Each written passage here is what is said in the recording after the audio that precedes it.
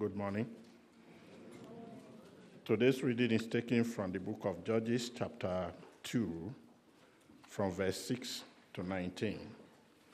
And it's on page 243 of our church Bible. After Joshua had dismissed the Israelites, they went to take possession of the land, each to their own inheritance.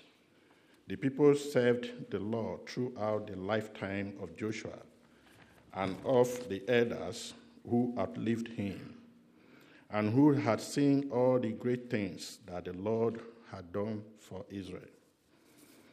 Joshua, son of Nun, the servant of the Lord, died at the age of 110, and they buried him in the land of his inheritance, at Timnath-Heres, in the hill country of Ephraim, north of Mount Gash. After the whole generation had been gathered to their ancestors, another generation grew up who knew neither the Lord nor what he had done for Israel. Then the Israelites did evil in the eyes of the Lord and served the Baals. They forsook the Lord, the God of their ancestors, who had brought them out of Egypt.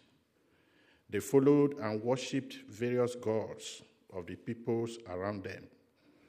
They aroused the Lord's anger because they forsook him and served Baal and the Ashtaroth. In his anger against Israel, the Lord gave them into the hands of raiders who plundered them.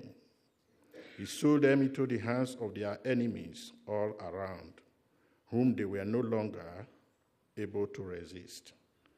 Whenever Israel went out to fight, the hand of the Lord was against them to defeat them, just as he had sworn to them. They were in great distress. Then the Lord raised up judges who saved them out of the hands of these raiders. Yet they would not listen to their judges, but prostituted themselves to other gods and worshipped them. They quickly turned from the ways of their ancestors who had been obedient to the Lord's commands. Whenever the Lord raised up a judge for them, he was with the judge and saved them out of the hands of their enemies, as long as the judge lived. For the Lord relented because of their groaning under those who oppressed and afflicted them. But when the judge died, the people returned to ways even more corrupt than those of their ancestors, following other gods and serving and worshiping them. They refused to give up their evil practices and stubborn ways. This is the reading of the Lord.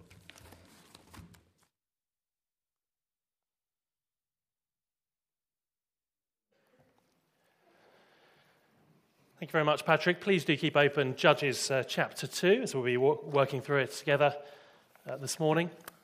Let's pray together before we do that. Paul wrote that these things happened to them as examples and were written down as warnings for us, on whom the culmination of ages has come. So if you think you are standing firm, be careful that you don't fall. Our Father, our prayer this morning is that we might see the Lord Jesus Christ and that we would stick like glue to him throughout our remaining days. In Jesus' name, amen. Now, in no way am I getting at you, Ben, as I begin this way, but the sobering and shocking truth is that not all who exit the baptistry will enter heaven. Some who walk into churches, into youth groups, into membership, into staff teams, into leadership, and yes, even into pulpits, tragically end up walking away from the Lord Jesus Christ. This passage is about the frightening reality of apostasy, the troubling fact that one generation may have a tenacious faith in the Lord, and yet their children reject the Lord. The Apostle Paul wrote to Timothy, "The Spirit clearly says that in later times some will abandon the faith." As a pastor, few things hurt more than seeing dear friends walk away from the Lord, and I've seen it a number of times. John chapter 6, verse 66 is one of the most heartbreaking verses in the Bible. Shortly after Jesus has finished teaching that he is the bread of life, saying, "Whoever feeds on this bread will live forever," we read, "From this time, many of his disciples turned back and no longer followed him." And then Jesus asked the 12, "You don't want to leave too, do you?" Now that question makes such a personal and such a pointed appeal to everyone. I ask it of myself. I ask it of the leaders of the church here. I ask it of every member and every professing Christian this morning. Please don't suspect that I've got an uncharitable spirit towards anyone here in particular, or think that anyone here might prove apostate.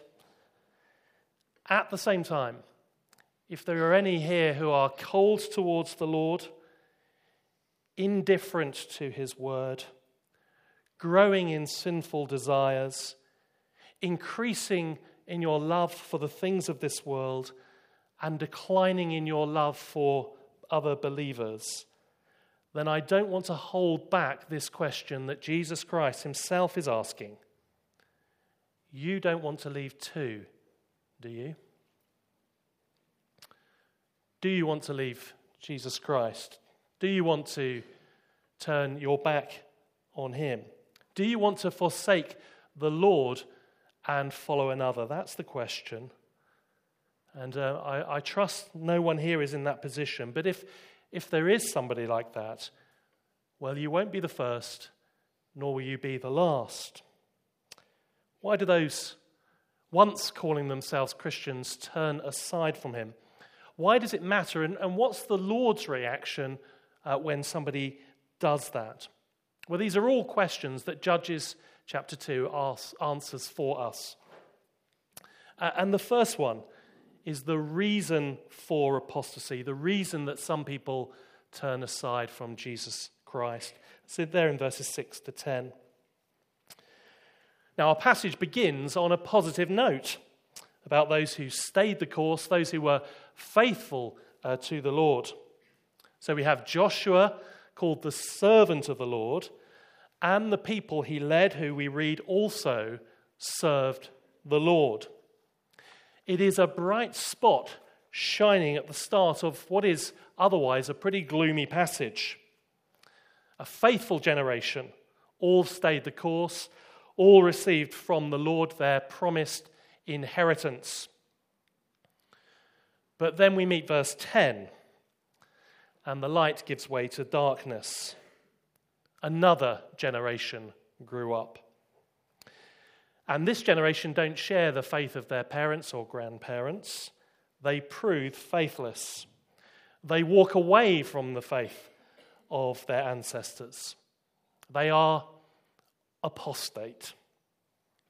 The previous generation served the Lord, but this generation will not. Why?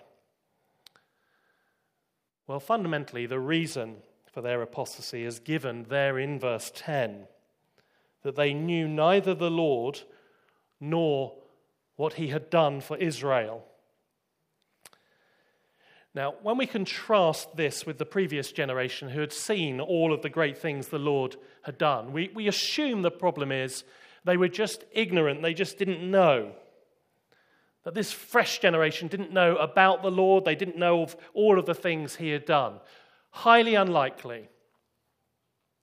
For a start, part of being faithful meant that parents were supposed to pass on the truths of God to their children. Truths about the Red Sea crossing, about the Exodus, about the crossing of the Jordan, and about that time when they saw the walls of Jericho crashing to the floor. They passed those things on, or they would have been unfaithful parents and not commended in our text. The text says that they were faithful. What's more, the phrase, "they knew not the Lord," crops up in 1 Samuel chapter 2. It's describing the sons of Eli the priest. They themselves were priests, and they are said to not know the Lord.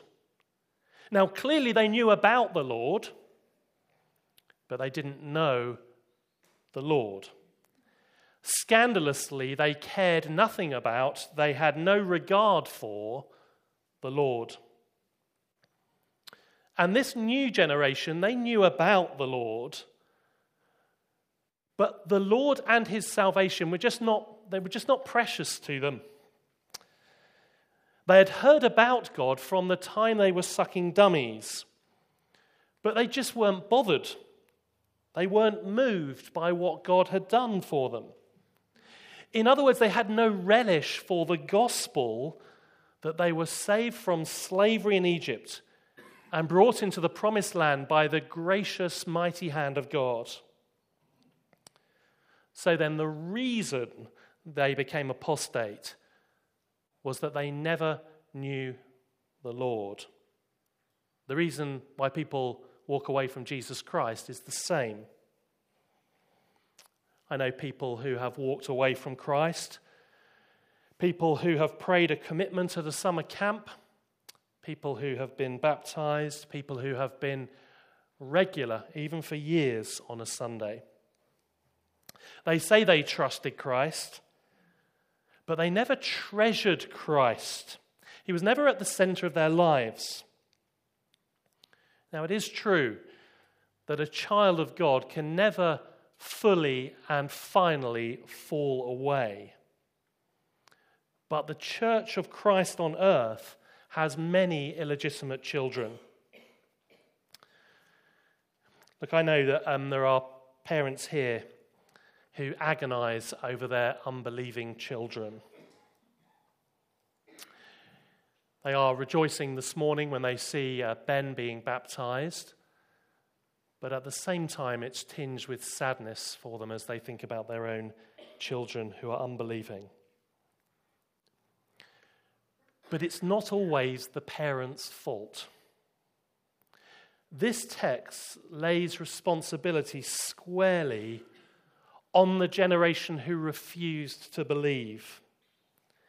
Each generation, each person bears their own responsibility if they walk away from the Lord Jesus Christ. Yes, we parents do have a responsibility to teach our kids.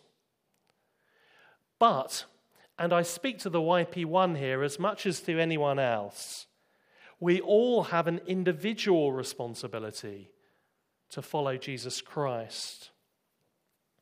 Of course, this is a perennial peril. One generation has a living faith, loves the Lord, counts it a privilege to pray, to read the Bible, serves joyfully, and yet the next generation just aren't that bothered.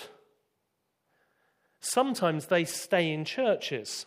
They enjoy the friendship, the intellectual stimulation, the feeling of comfort that church brings, the music. But there is no real taste for Jesus Christ, no real fire in the heart, no real faith, merely copied religiosity. Here is the reason why people walk away from Jesus Christ. They never knew him. And here's the reason why people walk away, says the Apostle John, from Christ's church. They went out from us, he says, because they did not really belong to us. For if they had belonged to us, they would have remained with us. But their going showed that none of them belonged to us. Let's move then from the reason for apostasy to the reality of it, looking at verses 11 to 13.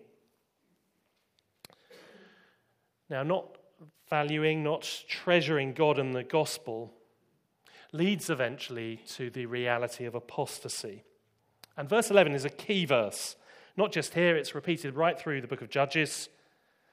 It says, "Then the Israelites did," literally, "the evil in the eyes of the Lord, and served the Baals." Apostasy is the evil. It's not talking about evil in general, but the evil of choosing to abandon the Lord and to follow other lords. Now that Canaanite word Baal even actually means Lord. And the verbs there in this paragraph emphasize the radical reality of their apostasy. They served, they forsook, they followed, they worshipped, they forsook, they served Baal and the Ashtoreths.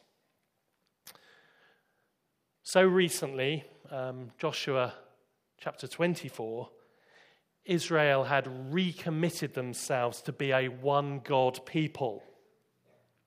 But now, verses 11 to 13 keeps repeating it, they forsook the Lord who redeemed them from Egypt, and they followed other lords.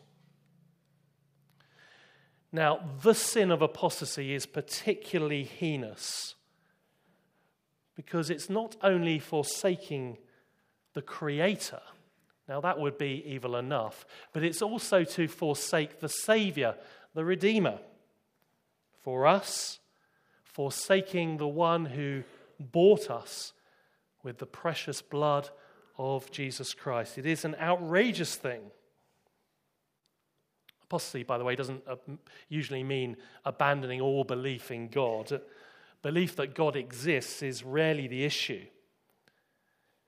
The issue is revolting against exclusive devotion that the Lord calls for.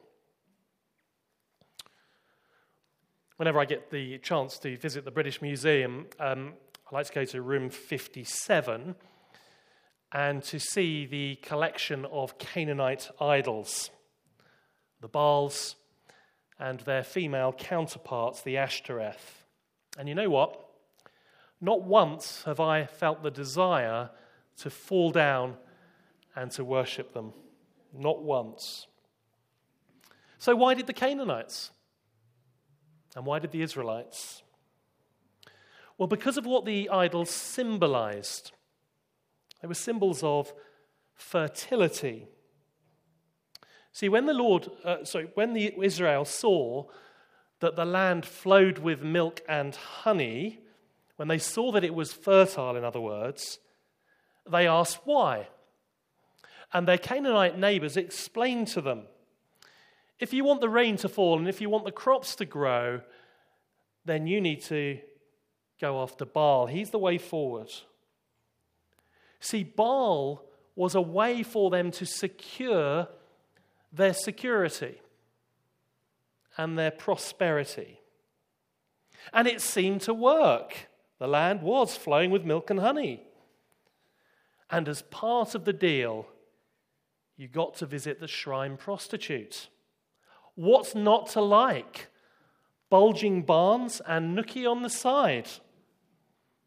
We see why they were tempted. Now, from a distance, it can seem as though the Old Testament view of idolatry was fairly primitive, but actually it's highly sophisticated. In Ezekiel chapter 14, the Lord says that the Israelites have set up idols in their hearts. Idolatry isn't a statue thing, it's a heart thing. The reformer John Calvin famously said that the heart is a forge for idols or a factory of idols. And idolatry is a problem for everyone. It's a problem for you, a problem for me as well. Everyone lets things that are not God get into bed with them. In case you object to that image, it's there in verse 17. It's the word prostituted. It's a provocative image, isn't it? When we serve an idol, we come into an intense relationship with it. It uses us, but it doesn't really care for us. Whenever someone has a relationship with the Lord, whenever they turn to idols, they act like they are a married prostitute. If you wish to identify your idols, and some of the men started doing this on their seminar on Tuesday, just ask yourself these questions. But before you say, what idols? I can't see any idols. Remember that an idol can be almost anything, even good things, that we turn into God things. It might be a partner, a child, grandkids, friend, or pet. It might be a qualification, a career, or status. It might be a bank balance, freedom from work, travel, holidays, health, a car, sports team, the latest tech, a clean house, a sex life, the theatre. It might be appearance or comfort or desire for control. An idol is anything that you look to for security or you look to give value to your life in some way. Remember that an idol can be pretty much anything. Now then, ask yourself these questions. Ask yourself, what do I have in my life? What do I not have in my life that if only I had, I believe it would make me happy? Husband? Child? More money? Better job? Better home? Latest iPhone? On the flip side, ask, what do I have that if taken away would not only leave me unhappy, but would leave me devastated? What can't I live without? Status, respect, acceptance, freedom to do what you want when you want?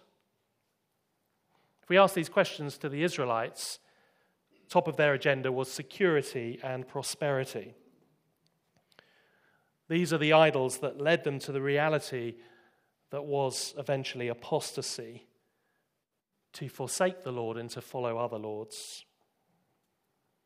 May this never be for anyone in this room, but if you were to apostatize, if you were to forsake Jesus Christ, what idol would be responsible in your life?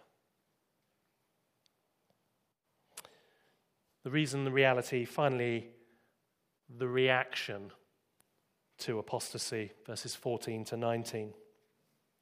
Verses 14 and 15 then spell out the Lord's reaction to apostasy. They're very confronting verses because they show us that God will not tolerate rivals to his love. He will no more tolerate spiritual adultery than a husband would tolerate his wife jumping into bed with other lovers. You see, anger is not always the opposite of love. It can be the outworking of love. And that's why spiritual adultery kindles the Lord's anger against us. God is rightly angry when the people in his world set other things in his place. His anger isn't against a particular people group or a particular type of person. Here, his anger is kindled against his own people. And this anger shouldn't surprise us because it is the price of being loved. Imagine a husband discovering his wife mid-affair and just reacting, well, you win some and you lose some, don't you? It's just the way the cookie crumbles, isn't it? What would we think of that reaction? Well, we would think he doesn't truly love his wife. True love, when it's spurned, bursts out into jealous flame. When we run after idols, God's anger against us is real, and he rises up against us. Just as he rose up in the passage here to defeat Israel and bringing them to a point of great distress. It is a disciplining love. You know this if you're a follower of Christ, if you've been a follower for any time at all. You turn to something which you shouldn't, let's call it an idol, be it food or sex, career or control, and the Holy Spirit is immediately on your case, isn't he? And if we do not turn, well, eventually we find ourselves, well, we're miserable. We find ourselves in great distress. Anger that disciplines is the outworking of God's love for you. But you see, it's not only his anger that's kindled, but also his grace. His compassion is kindled. Do you see it there in verses 16 to 19? Israel's sin, God is furious, Israel suffers at the hand of their enemies, but then the Lord raised up judges, rescuers, saviors, who saved them out of the hands of their enemies. Astonishingly, God's basic disposition towards his idolatrous people is gracious. Let's just take a moment. First, this is grace shown in the face of the most heinous betrayal. Israel had forsaken the one who had saved them from slavery and death, and then time and time again as he led them to the promised land. It is heinous betrayal. Second, this is grace that is persistent. You see, it's not as if Israel sin, God angers, they suffer, so God says a judge. No. He doesn't send a judge, he sends many judges, time and again. Because Israel don't listen to their judges. You see, the judges, by the way, weren't just military leaders, they were preachers. Israel don't listen, but, verse 17, instead, they keep on prostituting themselves. And how does God respond to this repeated, heinous betrayal? Well, he is gracious to them. Verse 18. Whenever the Lord raised up a judge for them, he was with the judge and saved them out of the hands of their enemies as long as the judge lived. For the Lord relented because of their groaning under those who oppressed and afflicted them. This is persistent grace. And third, this is grace that springs from God's great compassion. It's often pointed out that Israel find themselves hopelessly trapped in a downward vortex. And this vortex kind of repeats itself through Judges. So you get this pattern: Israel sin, God angers, Israel suffer, Israel calls out to grace for grace, God raises up a judge, the judge dies, Israel sins again, God gets angry again, and on it goes, on and on, round and round, down and down. And each time, as verse 19 says, things get worse. The people become more corrupt, refusing to give up their evil practices and stubborn ways. But here, there is a missing element in the cycle. Did you spot it? Israel don't cry out for mercy. They are in great distress, but they don't cry out for mercy. What's the point? Well, the point is that God teaches us that his grace does not spring from our repentance, but from his great compassion. Your God is moved by your distress. His heart goes out to you when you are hurting.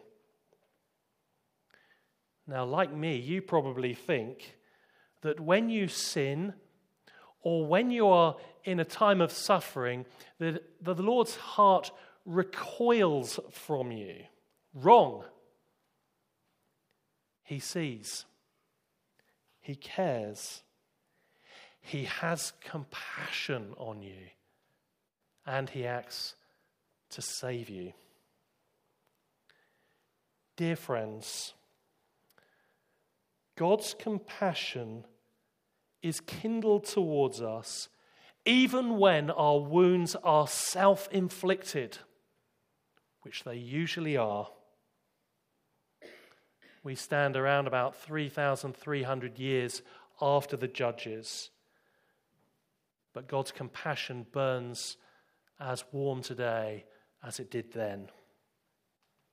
We have a priest in heaven whose sympathy and compassion is undiminished.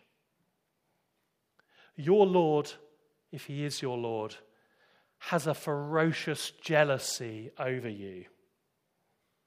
But at the same time, there is no sin, no failure, no idolatry, no act of betrayal or unfaithfulness that he is unwilling to forgive today. When we stand back and look at the God of the Bible, he is, as Ralph Davis, the Old Testament scholar, said, absolutely uninventable. He is an unguessably wonderful God. Serving him, seeing him, truly worshipping him is the only antidote to apostasy. Allow me to get personal. Picture your life right now. Think about its trajectory. Think about the idols in your life. Idolatry is a problem for everyone. Your idol, it may be appearance, your taste for the fine things of life. It might be your job, your family. Perhaps it's your pride, that independent, must control everything, self at center heart. Your idols kindle God's jealous anger, but also his compassion. Hear his compassion when he asks you this question. You don't want to leave too, do you? Jesus once met a rich man. Jesus asked him to give up his idolatry of money. Tragically, the man refused, and full of sadness, he walked away from Jesus Christ. Maybe forever, who knows? On another occasion, Jesus described a man who had squandered his inheritance on wild living. And he realized that he was living life in the pigsty. But he came to his senses. He left the pigsty. He determined to go home, not knowing what to expect. But the welcome he received was better than he ever dared dream. Jesus says it's like that whenever an idolater forsakes their idols and comes back to God. They will be welcomed in the Father's house, and there will be an endless celebration. You don't want to leave too, do you? Jesus asked the 12. Simon Peter answered him, Lord, to whom shall we go? You have the words of eternal life. We have come to believe and to know that you are the Holy One of God. The one thing that will prevent apostasy and stop us walking away from Jesus Christ is knowing that he alone is worthy of our worship. Knowing him, there is no greater thing, there is no greater person. Worship of anything or anyone else is emptiness. Let's pray.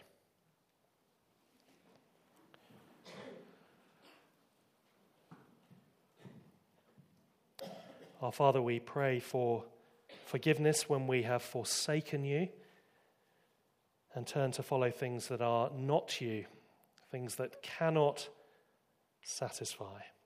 And we pray for all of us that we would know what the idols are in our lives, and we would recognize that the idols are nothing but emptiness, that we would turn from them to you, the living God, the only one who can satisfy us and save us. Amen.